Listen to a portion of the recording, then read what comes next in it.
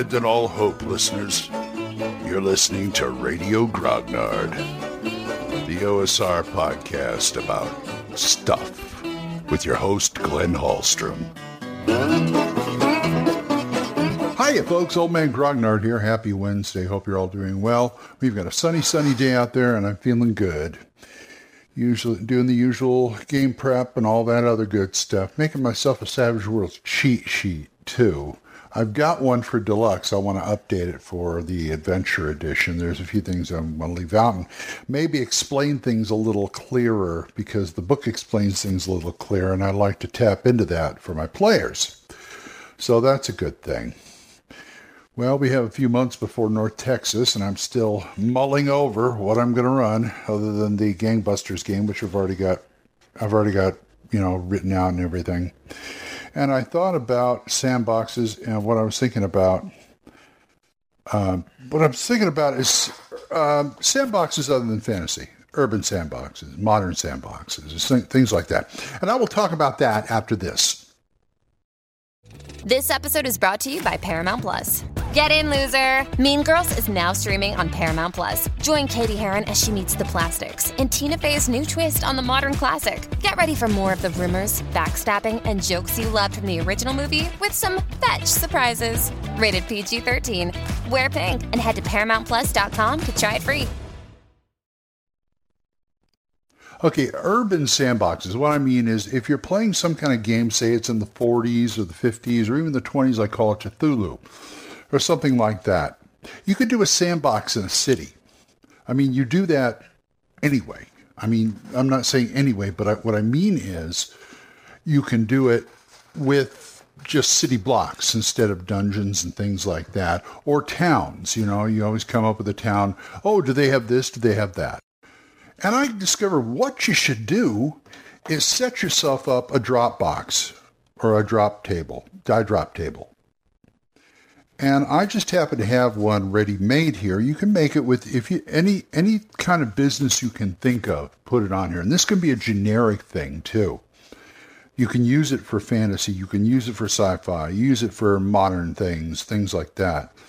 Because all you're doing is writing a whole bunch of stuff, a whole bunch of businesses and other services out on a table, and you just drop it like a D4 on it. Unless you have it in a box, I wouldn't drop it anywhere like other than a D4, because D4s stay put.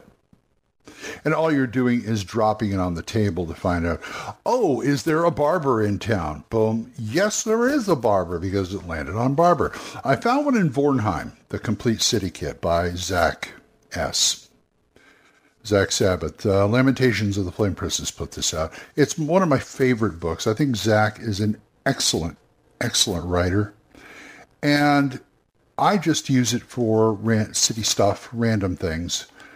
And the inside back cover, or rather the last page, has this die drop table where it has all kinds of businesses, jeweler, hatter, granary, gambling hall, lawyer, because there's a lot of things here that, you can that are also in modern places, but it's also, you can extrapolate if it isn't.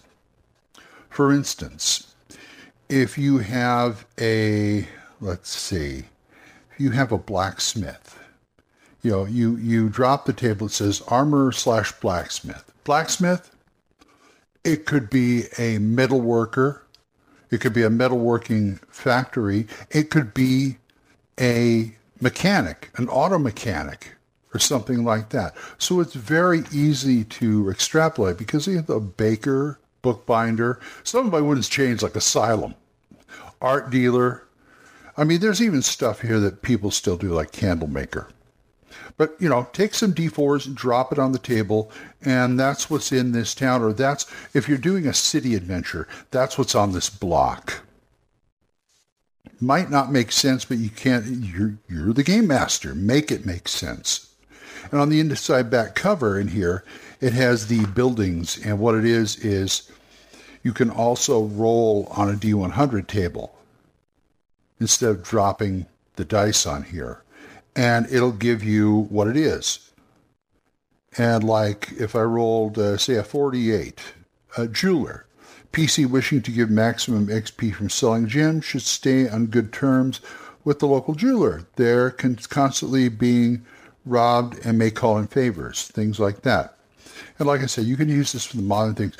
Also, and it'd be neat if you had like a blank block maps. If you made, instead of making them like a dungeon, like a little more square, even kind of unusual shape or something like that, because there is like Flatiron buildings and other things in cities where you just put the block there, then roll or drop on that table and find out what's in there. And if you're good enough and you can roll enough blocks, you can actually make the blocks and then just roll on that. Fill it up. And that's what's on this block. It'd be nice if you can make the blocks to the table, but that's kind of, I haven't figured out how to do that yet.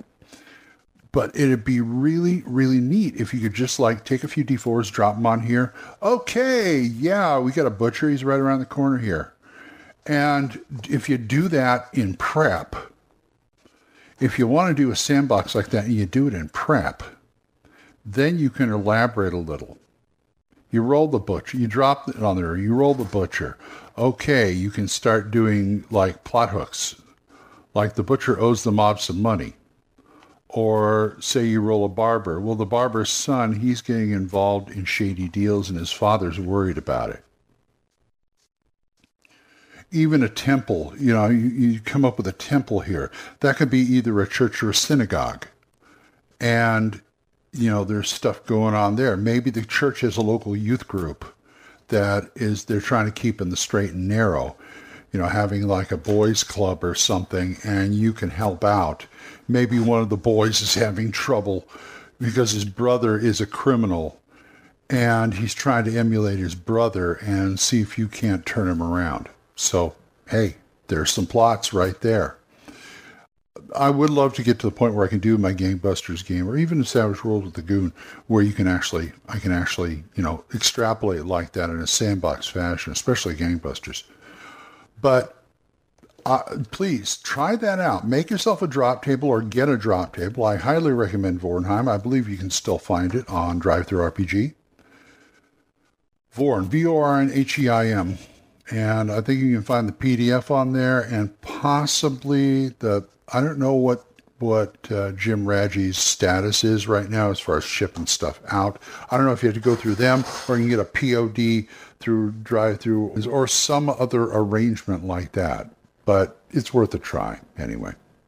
So check that out, and I got to go start my day. So if you want to talk to me about this or anything like that, oldmangrognar@gmail.com, or you can drop a voicemail at Anchor.